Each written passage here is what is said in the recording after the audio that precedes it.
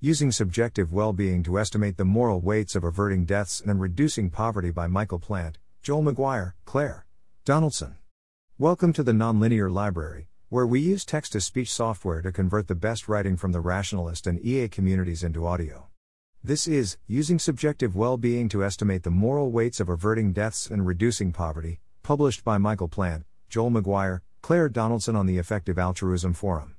Writer Review. Edit, November 2, 2021, changed how results were calculated in response to Aiden's comments. Edit, March 9, 2020, a few minor typos corrected.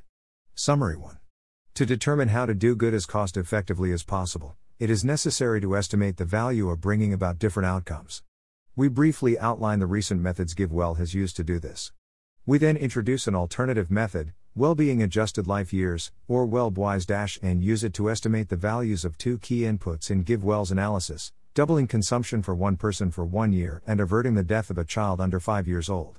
On the WellBe approach, outcomes are assessed in terms of their impact on subjective well-being. Here, we use self-reported life satisfaction. Our primary aim is to show that the WellBe approach could be used, rather than that it should be used. Our estimate of the relative value of the two outcomes should be taken as preliminary rather than definitive. We estimate the effects of doubling consumption using evidence from randomized controlled trials of cash transfers in Kenya conducted in collaboration with Give directly. The total effect of the transfers is calculated by inferring an annual decay in life satisfaction. We include intra-household spillovers but exclude, due to mixed evidence, inter-household effects too. To account for uncertainty in our model, we input 90% subjective confidence intervals and run Monte Carlo simulations.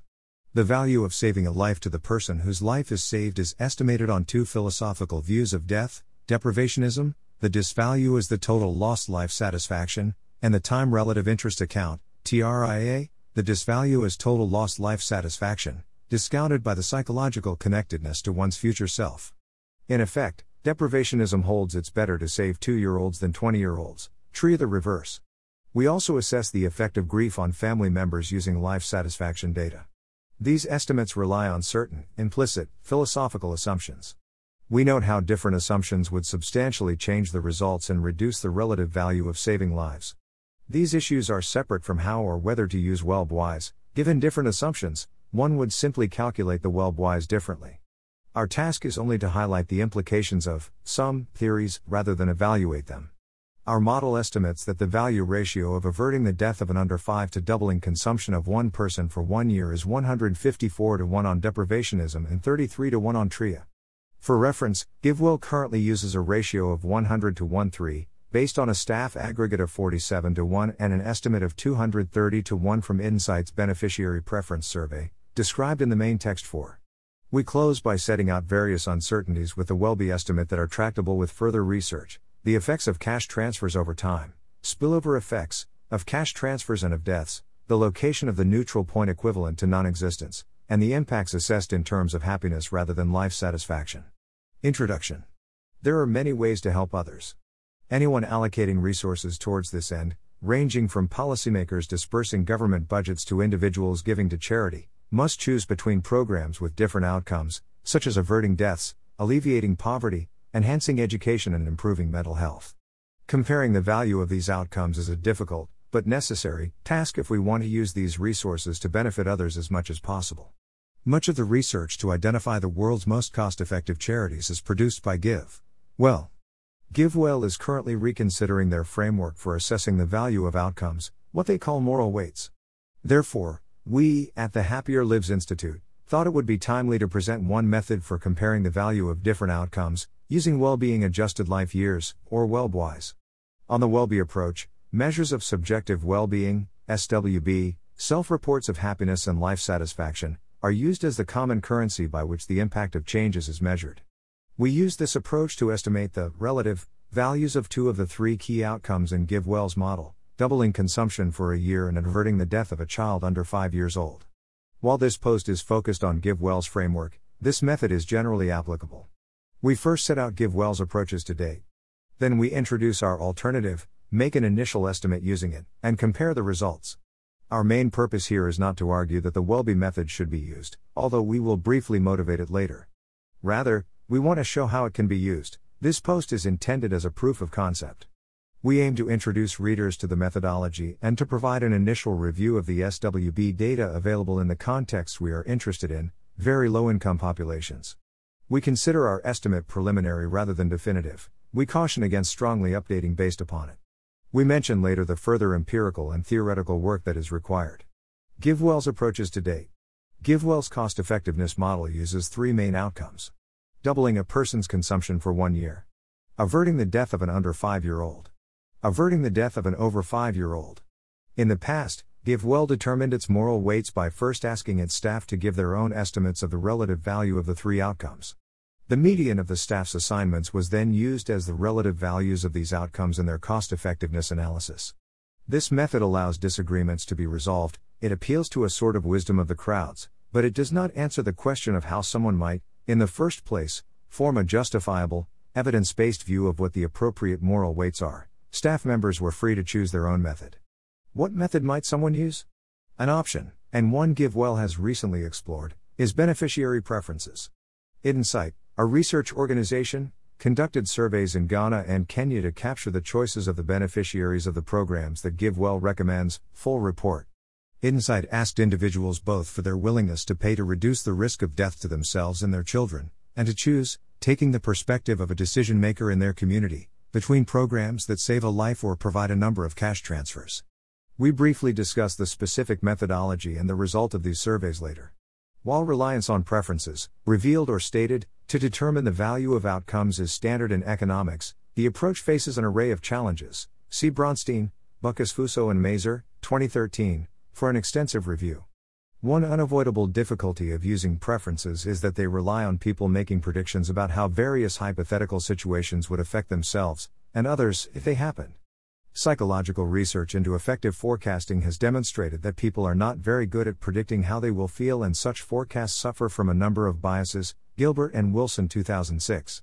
One example is focusing illusions, where we overrate the effect of easily imaginable factors. Kahneman et al., 2006. Even for revealed preferences, choices people actually make, and often seen as the gold standard by economists, people still need to forecast how they will feel as a result of their choice. Kahneman and Thaler, 2006, argue decision utility, what people choose, and experienced utility, how they feel, are therefore practically different. As it is much easier for individuals to say how they currently feel, this is a central advantage of using reports of subjective well-being to value outcomes, assuming experienced utility is valuable. The Well-Being Adjusted Life Year, WELLBY, approach. WELLBYs, in structure, are quite similar to the well-established Quality and Disability Adjusted Life Year, CAL-WISE and DAL-WISE, health metrics, which combine quality and quantity of health into a single number. A year in perfect health is worth 1 CALI, whereas a living for a year with a condition that had a utility weight of 0.5 would be worth 0.5 CAL-WISE, and so on. 5. A CALI weight of 0 is equivalent to being dead, and there can be states worse than death. Tilling et al., 2010. Every Q daily is taken to have the same benefit to one person as another, which then allows health treatments to be compared for cost effectiveness, if cost information is known. Q daily weights for different health states are determined by asking people to make hypothetical trade-offs between health states, and hence use the same underlying method as the beneficiary preference approach. The key difference is that WELLBYs are constructed by using measures of subjective well-being, namely self-reports of happiness and life satisfaction. Fridgters et al., 2020, Burkar, Potts and Rubio, 2020. 1 WELLBY, in this document, is equivalent to a 1-point increase on a 0 to 10 life satisfaction scale for one person for 1 year. Life satisfaction is typically measured by asking overall, how satisfied are you with your life nowadays? 0, not at all, 10, completely. A difference is that a CALI weight of 0 is equivalent to being dead, while life satisfaction scales do not have a clear neutral point equivalent to non-existence, an issue we return to later. While researchers have surveyed SWB for several decades, Diener, Lucas and Oishi, 2018, proposals to base decision-making on SWB are relatively recent, and have mostly been focused on public policymaking in high-income countries, for example GHC 2018, O'Donnell et al. 2020. Efforts to use SWB to assess cost-effectiveness in low-income contexts are even more nascent. 6. We break our WELLBY estimate into several parts. We first discuss the effect from doubling consumption, then averting the death of a child under 5. In both cases, we start by considering the direct effects, those on the person whose consumption has doubled, or who has died, respectively. We go on to consider the effects on the household of that person, in each case. We briefly discuss effects on the wider community but do not include these in our model, as they would be very speculative. A model of this analysis in Guesstimate can be viewed here. 7. Guesstimate allows users to input their uncertainty, and its distribution, for each parameter. Guesstimate runs Monte Carlo simulations, which are reruns of the same calculation using random values from the probability distribution for each parameter. This means that you can produce an estimate of the uncertainty for the value of the outcome. We describe the inputs to our model throughout the post. A final comment before we begin: the choice to base well-being on life satisfaction, rather than happiness, may seem controversial to some. There is a long-standing view that well-being, what ultimately makes our lives go well, consists in happiness, a positive balance of pleasant over unpleasant conscious states, as opposed to anything else, such as life satisfaction, a judgment of how life is going overall. While we have sympathy with this view, we are pushed to use life satisfaction data because they are so much more abundant than happiness data. When more data are available, it would be straightforward to replace the inputs in our model.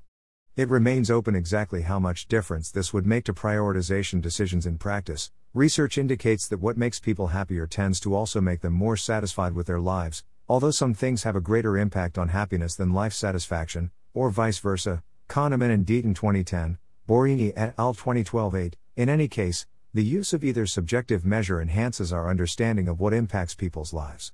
Estimating the effect on SWB from doubling consumption for one person for 1 year. 9. Estimates from existing literature.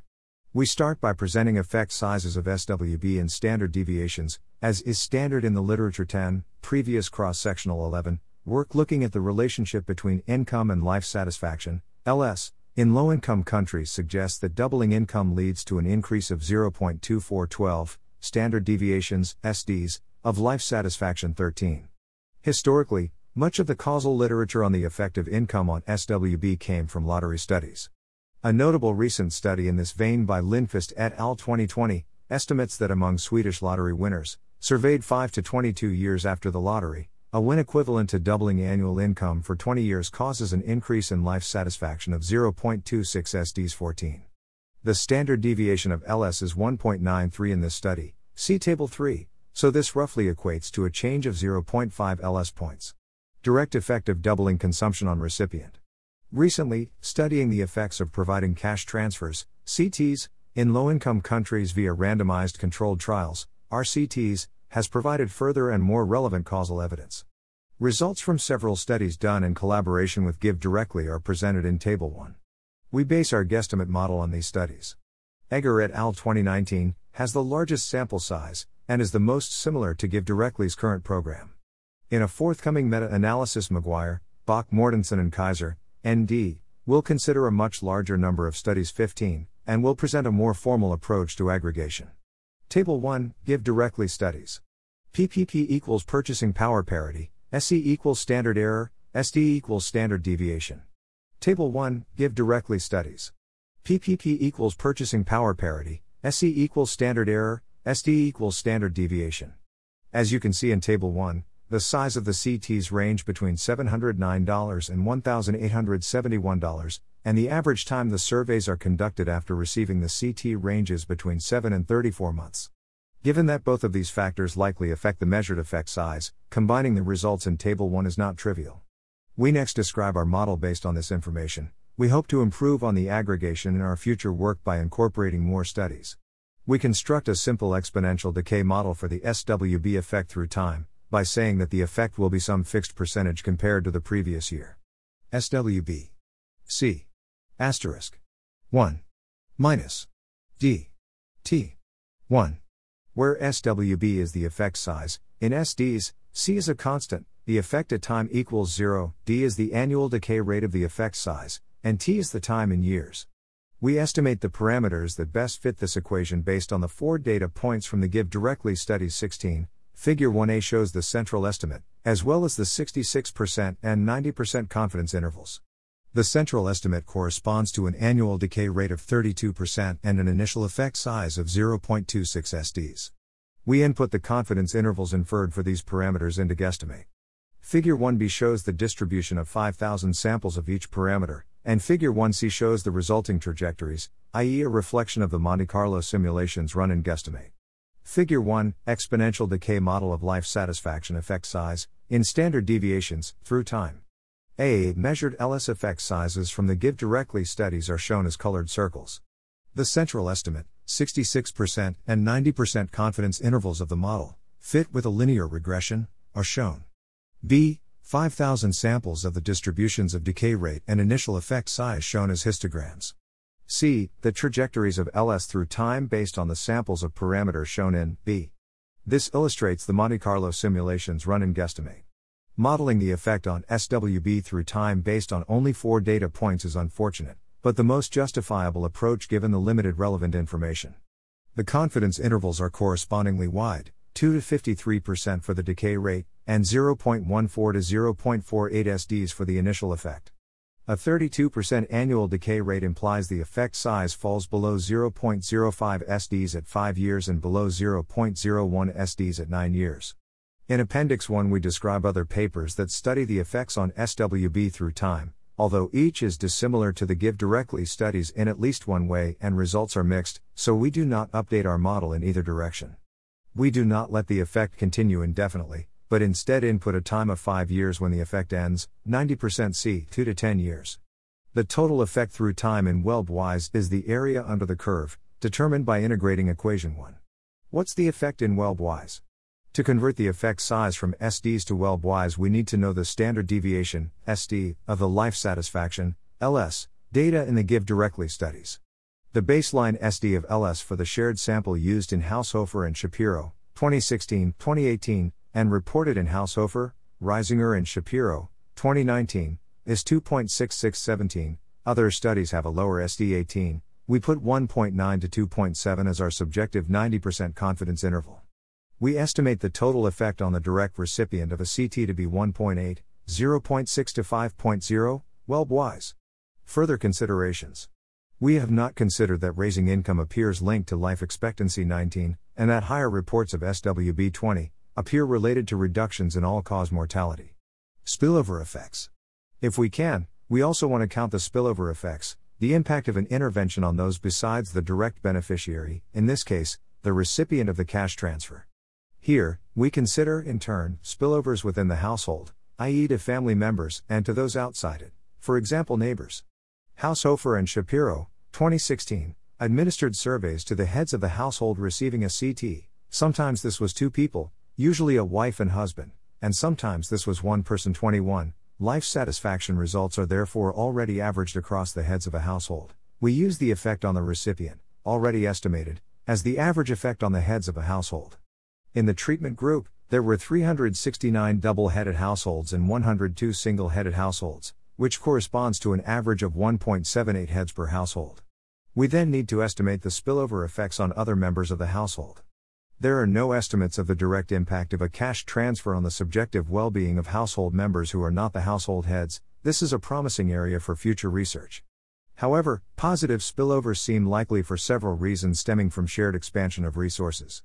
Haushofer and Shapiro, 2013, report large increases in household common goods such as livestock and furniture, and the likelihood of having an iron roof. Households also spend about $25 more per month on food. See a summary from GiveWell here. In Egger et al., 2019, Children's Education and Food Security Index improve. CTs appear to decrease children's economic activity, de Hoop and Rosati, 2014, which is likely beneficial for mental health of children and adolescents. Sturrock and Hodes, 2016. CTs have been linked to a decline in the intergenerational transmission of depression. Ayal and Burns, 2019. In the absence of much more information, we assume that the spillover effect on the other members of the household, aside from the household heads, has 90% confidence intervals of 20 to 100% of the effect on LS for the recipient. We note this is a non-trivial uncertainty given there are nearly twice as many other members as heads of household 22. Household size is reported in Egger et al. 2019 as 4.3 and in Haushofer, Reisinger and Shapiro, 2015-23 as 5.1. We input this range into Guesstimate.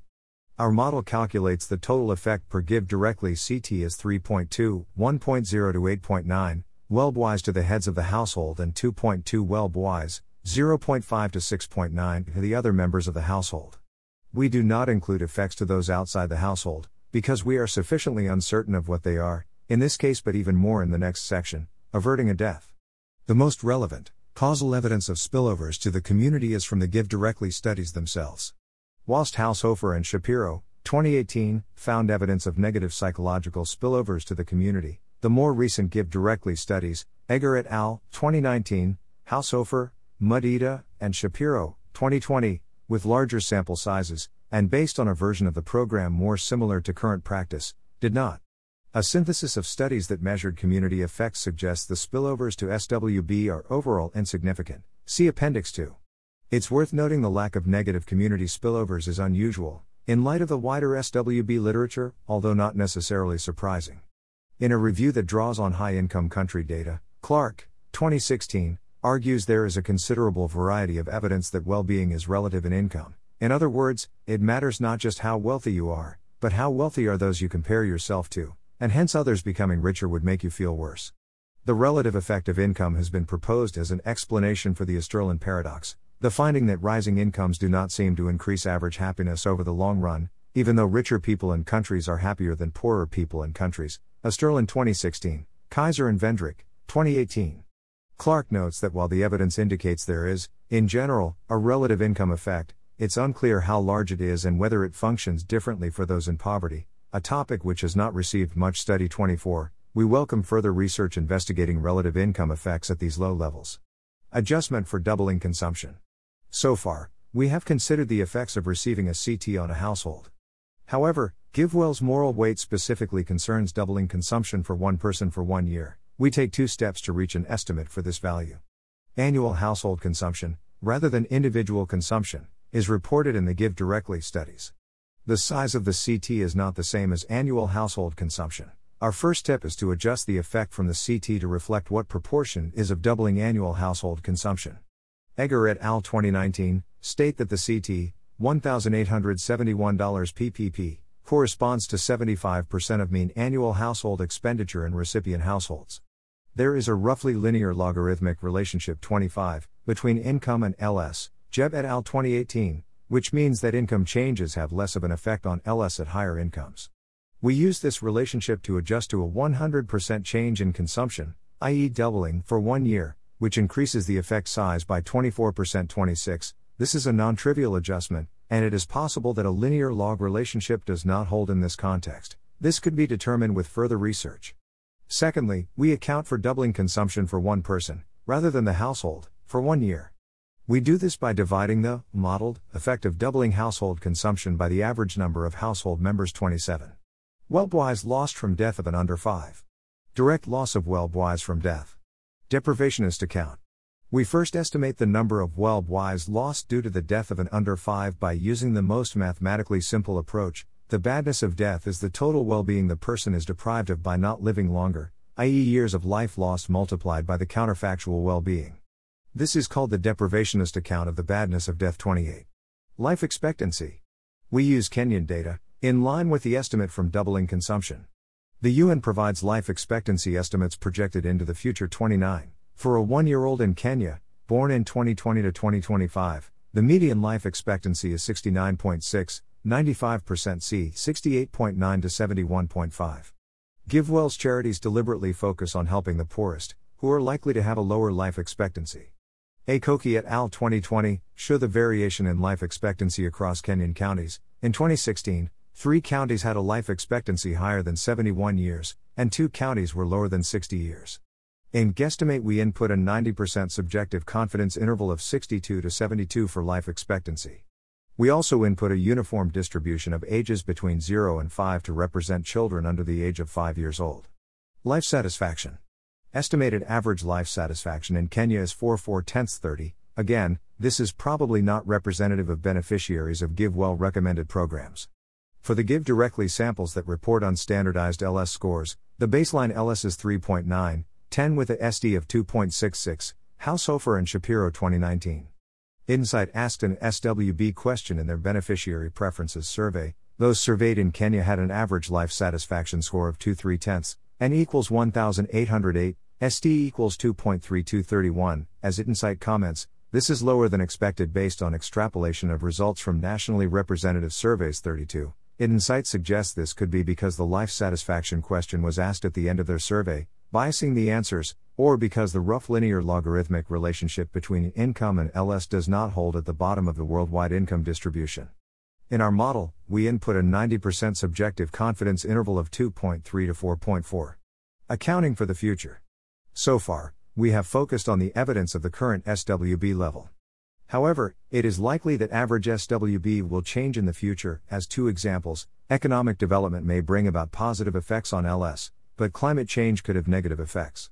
Forecasting future SWB is a promising area for future work, but so far, we have spent very little time on this. Nevertheless, it is clear changes to quality of life in the future could be large, so we want to account for this in the model. On top of changes to quality of life, there are also risks from global, regional or national catastrophic events, i.e. risks, not incorporated in life expectancy, that could curtail their quantity of life and so total lifetime SWB 33. These two factors, change in levels of LS, and accounting 34, for future risks, are tricky to incorporate neatly and guesstimate. Given this, and the fact that our current thoughts are somewhat speculative, we use one cell to combine these effects and make an overall adjustment. We estimate the subjective confidence interval for this adjustment in this spreadsheet, by considering upper and lower estimates of the final impact in WELB-wise. For the upper bound, we use an annual discount rate of 0.18% 35, and assume LS will rise linearly by 4 points over the next 70 years. For the lower bound, we use an annual discount rate of 0.4% 36, and assume that LS will stay the same. Compared to ignoring both factors, the upper bound estimate increases the WELB value caused directly by saving the child by 63%, and the lower bound reduces it by 17%. Hence, accounting for these, in our model increases the direct value of averting deaths. The neutral point. An important and difficult question is where on the 0 to 10 scale is equivalent in value to non-existence. In other words, the level at which continued existence would be overall neither good nor bad for the person if they continued to live at that level. We refer to this as the neutral point. It is not clear where the neutral point is, and there has been little discussion of how, in principle, to determine this. SWB researchers sometimes treat the midpoint of SWB scales, for example 5/10, as where someone is neither satisfied nor dissatisfied, or neither happy nor unhappy, for example Diener et al. 2018. If we took this as the neutral point, this would have the controversial implication that many people, including the average Kenyan, have lives currently not worth living, considering just their well-being. Other researchers treat the bottom of the scale, for example 0-10 for life satisfaction, as the neutral point, for example Layard et al. 2020. This has a different controversial implication. It is not possible for anyone, using a life satisfaction scale, to have a life not worth living. One, not obviously correct, method would be to ask members of the public at what level they would be indifferent between existence and non-existence. A small, and less than 100 survey in the UK found that at a life satisfaction level of about 2/10 respondents would choose death over life 37. The Insight beneficiary survey, using an equally small sample size, estimated the neutral point as being 0.5638. We use a range of 0.05 to 2.5 for the neutral point. Summary: deprivationist estimate. The direct effect estimated by the deprivationist account is then deprivationist, WELB-wise lost equals, expected well-being level, neutral point, life expectancy, age at death equals expected net well-being expected years of life. In words, the net well-being per year of life is the difference between the expected life satisfaction and the neutral point. The number of WELB-wise lost by a death is the net WELB-wise per year of life multiplied by the expected remaining number of years of life if the individual had lived.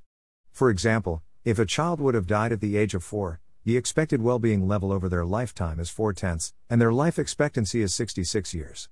Deprivationist, WELB-wise equals 4 to 2, 66 to 4 equals 262 equals 124. In guesstimate, this works out to be about 210, 50 to 360, WELB-wise lost due to the death of an under 5. Time relative interest account, TRIA. On the previous estimate, it is more valuable to save the life of a 2-year-old than a 20-year-old. Some people find this unintuitive and think the reverse is true. In contrast to the 20-year-old, the 2-year-old is not yet fully developed, they do not have a strong psychological connection to their future selves, nor do they have as many interests that will be frustrated if they do not keep living. In the philosophical literature, the view that captures the intuition that it is, usually, worse for someone to die at 20 than at 2 is called the time relative interest account, TRIA, of the badness of death, Holtug 2011, McMahon 2019. On TRIA, The badness of death is a product of the future well-being the person is deprived of, multiplied by how psychologically connected the person presently is to their future self. We do not advocate for one view over the other, deprivationism or TRIA, but rather sketch the different implications of the views. It's unclear exactly how TRIA should be represented. Two people could hold the view saving 20-year-olds is better than saving 2-year-olds but disagree over how to make this mathematically precise. 39. But in terms of the relative moral weights of saving an under 5 to doubling consumption for a year, the basic implication of moving from deprivationism to TRIA is that the relative value of saving under 5s will go down. TRIA, well-wise lost equals, expected well-being level neutral point. Life expectancy, age at death discount. The TRIA discount reduces the value of averting the death of someone younger than the age of full psychological connectedness. We represent this as a simple linear function, discounting from 0 at 3 months before birth and 1 at the age of full psychological connectedness. See Figure 2. We use a range of values between 10 and 21 years for the age of full psychological connectedness in our model. The well-wise lost directly due to the death of an under 5 under TRIA are then estimated to be 45, 9 to 110, in guesstimate. It is plausible that the gradient of the TRIA discount becoming less steep with greater age might better capture someone's intuition of TRIA. Figure 2, this value of death at a given age, for the deprivationist and TRIA accounts. On deprivationism, red line, the number of years lost at death equals the life expectancy at 0, and decreases linearly as the age at death increases. Our simple TRIA discount function, shown in B, goes from 0 at 3 months before birth to 1 at the age of full psychological connectedness. This discount is multiplied by the number of years of life left to estimate the TRIA years lost due to death at a given age. Blue dash line. We have said that life expectancy is constant. Spillover effects to household, impact on SWB of bereavement. The clearest effect on the other members of the household due to a death is through grief. The evidence base for the effects of grief on SWB is both slim and predominantly from high-income countries. In our judgment, Oswald and Palthavy, 2008, is the most relevant study. 40. They use a British panel dataset, generally stronger evidence than a cross-sectional study. 41, and estimate the effect on someone's LS after the death of their child. The authors estimate the effect of a child's death on their parents is -0.49 LS points. 42, on a 7-point scale, -0.7 points on an 11-point scale. By comparison, the effect of the death of a partner is stronger, but not statistically significantly so, at -0.63 points, -0.9 on an 11-point scale.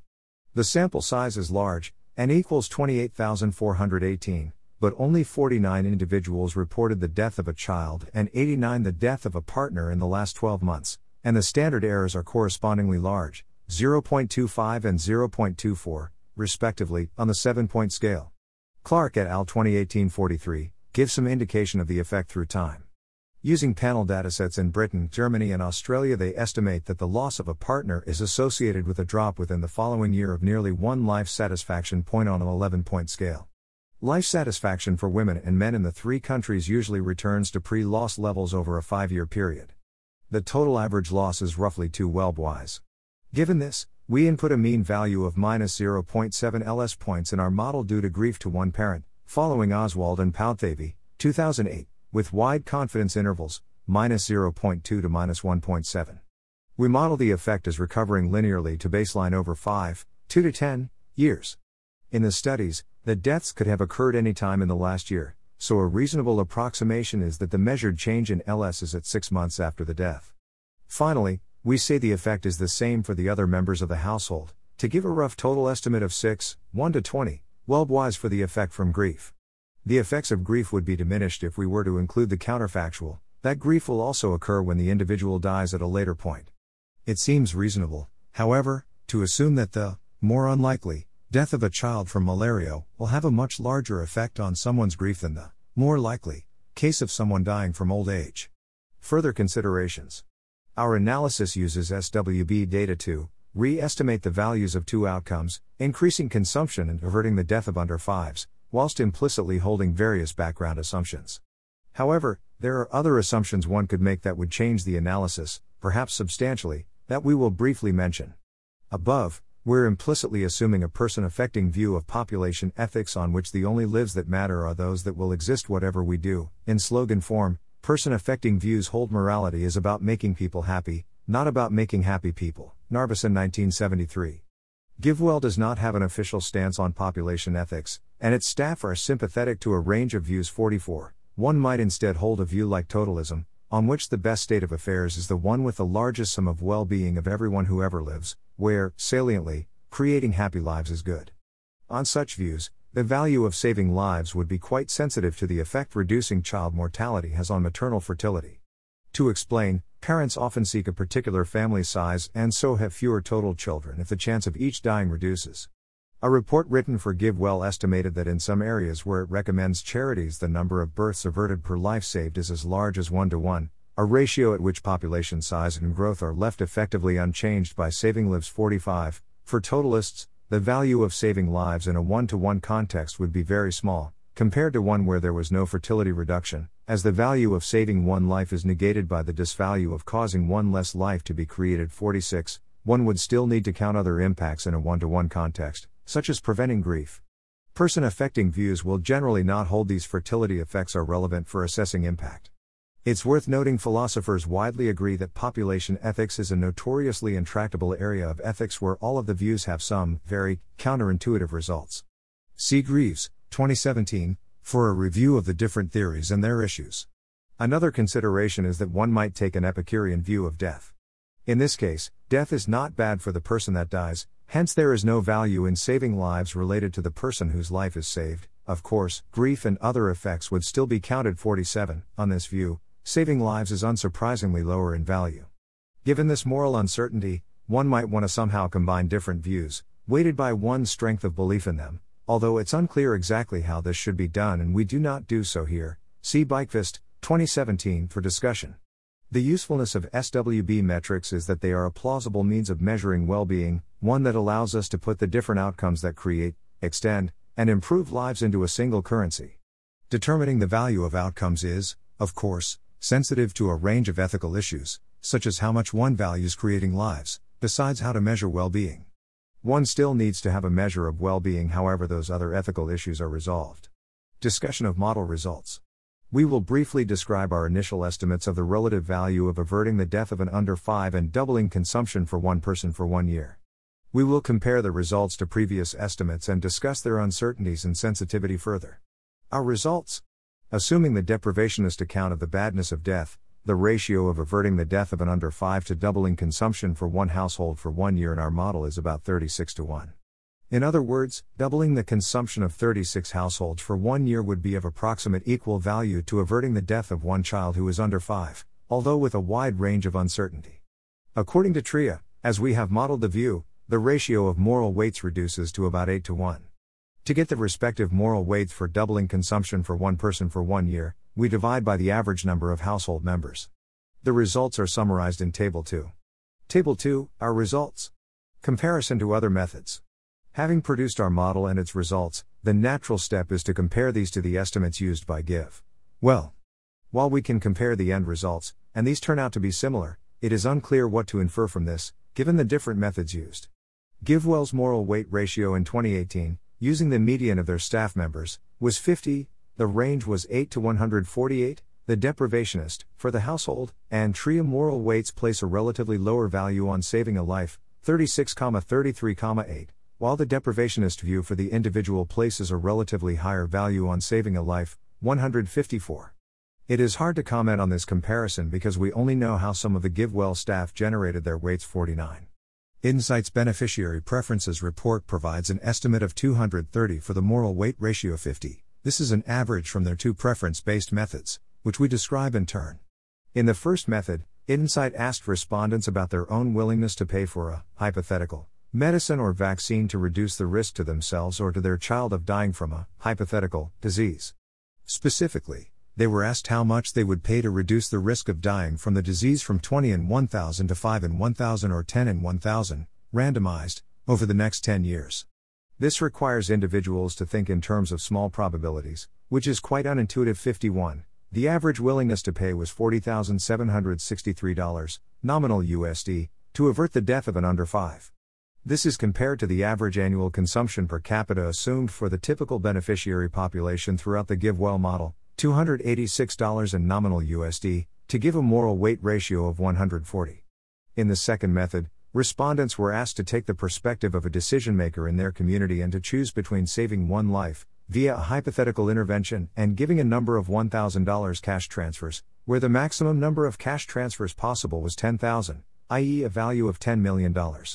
The survey found 38% of respondents preferred to save one life rather than provide 10,000 cash transfers, the never switchers. In Ghana, the median switching point was greater than 9,995 cash transfers, i.e. at least $9 million 52, which seems implausibly high. Insight took the central estimate from their model 53-91 cash transfers, as the input for the moral weight, i.e. the beneficiary preference was interpreted as an indifference between saving one life and $91,000 of cash transfers. This gives an estimated moral weight ratio of 319. Insight also provide literature priors of the moral weight ratio 54, a median of 145, minimum in the literature of 10 and maximum of 240. These are based on estimates of the value of a statistical life, from revealed and stated preferences, in the US and extrapolated to the beneficiary population. You can read about other estimates on this GiveWell page.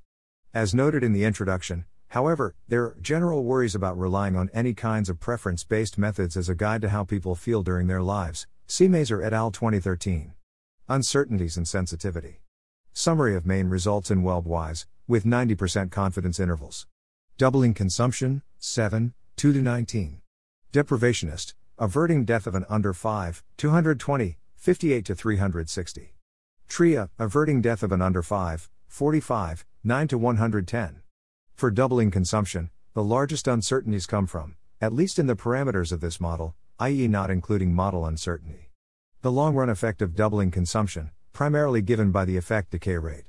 This can be answered empirically, although RCTs over long time periods are very rare, given the cost and effort involved. Spillovers to the household. Further work on the effects on other members of the household, not just the cash transfer recipient, seems fairly tractable, and would tighten up the confidence intervals. As mentioned, we have not included the spillover effects on the wider community, but provide a synthesis in Appendix 2. We plan to comment on this further in our forthcoming meta-analysis, McGuire, Bach, Mortensen and Kaiser, ND. For averting a death, the outcome of the deprivationist approach is dominated by the net well-being per year of life, which is itself roughly equally sensitive to the average life satisfaction and the neutral point. Improving the estimate of life satisfaction for this population should be reasonably straightforward, we simply need to survey more people. However, there is a great deal of uncertainty around future SWB. The challenge for improving the estimate of the neutral point is that we lack a theoretical understanding of how best to determine this. If the ideal method involves conducting a few surveys, then further empirical work would be straightforward. We plan to conduct more research on this issue in future. The estimated total grief effect is 6 WellBwise, which is relatively more significant for TRIA, 39 WellBwise lost from the death itself, than the deprivationist approach, 210 lost from the death itself. As mentioned previously, there is little high-quality evidence from relevant contexts. A further issue for estimating WellBwise on the TRIA approach is that the view itself is underdetermined. There are many ways to make precise the idea saving 20-year-olds is better than saving 2-year-olds. Advocates of the view would want to make a philosophically and empirically informed determination of its details. Nevertheless, we think our assumption gives a reasonable indication of how TRIA advocates might represent the view. Concluding remarks. We have illustrated one coherent method to estimate the relative values, in a low-income context, of averting a death of an under 5 compared to doubling someone's consumption for a year. Specifically, we used life satisfaction, a measure of subjective well-being, to assess the value of each outcome in terms of well-being adjusted life years, WellBwise. The analysis was feasible given the data available, but the relevant evidence was thin in some areas, such as the long-run effects of cash transfers and the effect of grief on SWB in relevant populations. This approach could be straightforwardly extended to other types of life-improving intervention, such as treating depression, reducing chronic pain, or improving education. It can also be reproduced in terms of happiness, rather than life satisfaction, if and when the relevant data exists.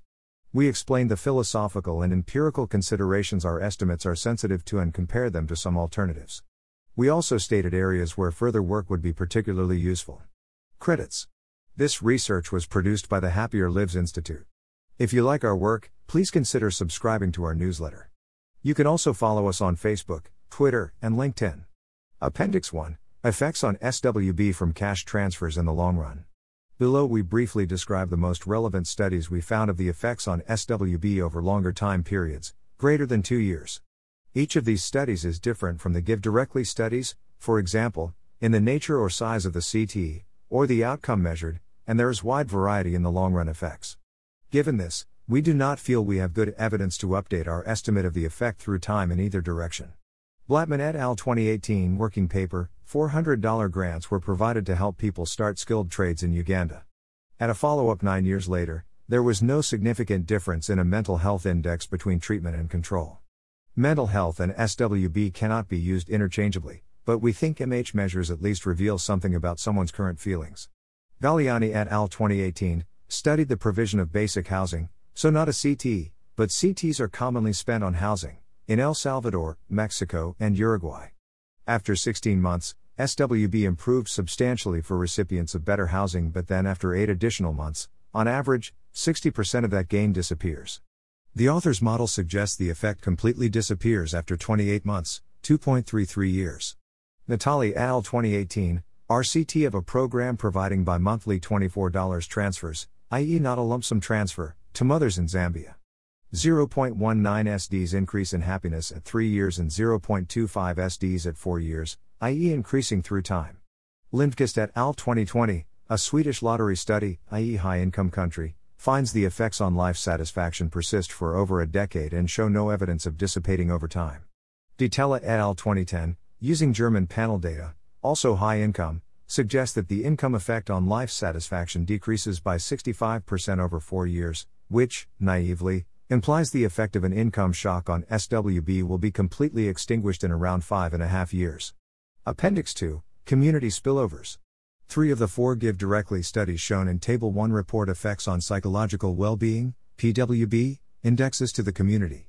The PWB index contains happiness and life satisfaction questions as well as measures of mental health. For community spillovers, we do not have a life satisfaction results for every study.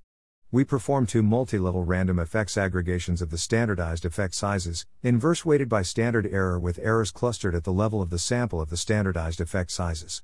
Both show no significant spillover effects, 95% C, on measures of SWB and mental health, MH. This analysis is preliminary as there is a large amount of variance in how CTs are implemented and reported, and it is unclear whether a synthesis is insightful without a corresponding analysis of likely moderating effects such as size and time. Figure 3 is a simple aggregation of the Give Directly studies in Table 1. Figure 4 includes all quantitative measures of spillovers on SWB or MH we have found, which includes one non-Give Directly study, Baird et al., 2013, looking at the impact of monthly CTs on adolescent girls' GHQ-12/55 scores. In Figure 4 we convert all effect sizes into Cohen's d. The relationship between native effect sizes, spillover_s, and Cohen's d is captured in the following pseudocode. T equals spillover_s, spillover_se. dt equals T sqrt1 /spillover_n 2 plus 1 /spillover_n 2. D_say equals sqrt spillover_n 2. Spillover_n 2 plus dt squared 2 spillover_n 2. Since the Baird et al. Study used the natural units of the GHQ-12 Likert scale, there is some heterogeneity in how spillovers are accounted for. Most spillovers are from within the treated village except in Egger et al. 2019, which looks at spillovers across treated and treated villages 56. All studies identify the spillover treatment categorically with geographic proximity of a non-recipient to a recipient, usually in the same village, except in the case of Is Your Game My Pain, Haushofer, Reisinger, and Shapiro, 2019, where the spillover is formulated as how many recipients live near a non-recipient, proxied by increases in average wealth of the village. Thus it is the only study that looks at the degree of spillover intensity 57. Figure 3, a forest plot of the spillovers of Give Directly studies. Standard errors are clustered on the study level to account for dependence. All spillovers are within the treated village except Egger et al., which looks at spillovers across treated and untreated villages. Figure 4, forest plot of all CT studies that capture psychological spillovers. The lump value, $PPP total, varies between the Baird et al. 2013 follow-ups because the variable is generated from the sum of all monthly cash transfers and it is the only study where the CT was distributed in monthly installments.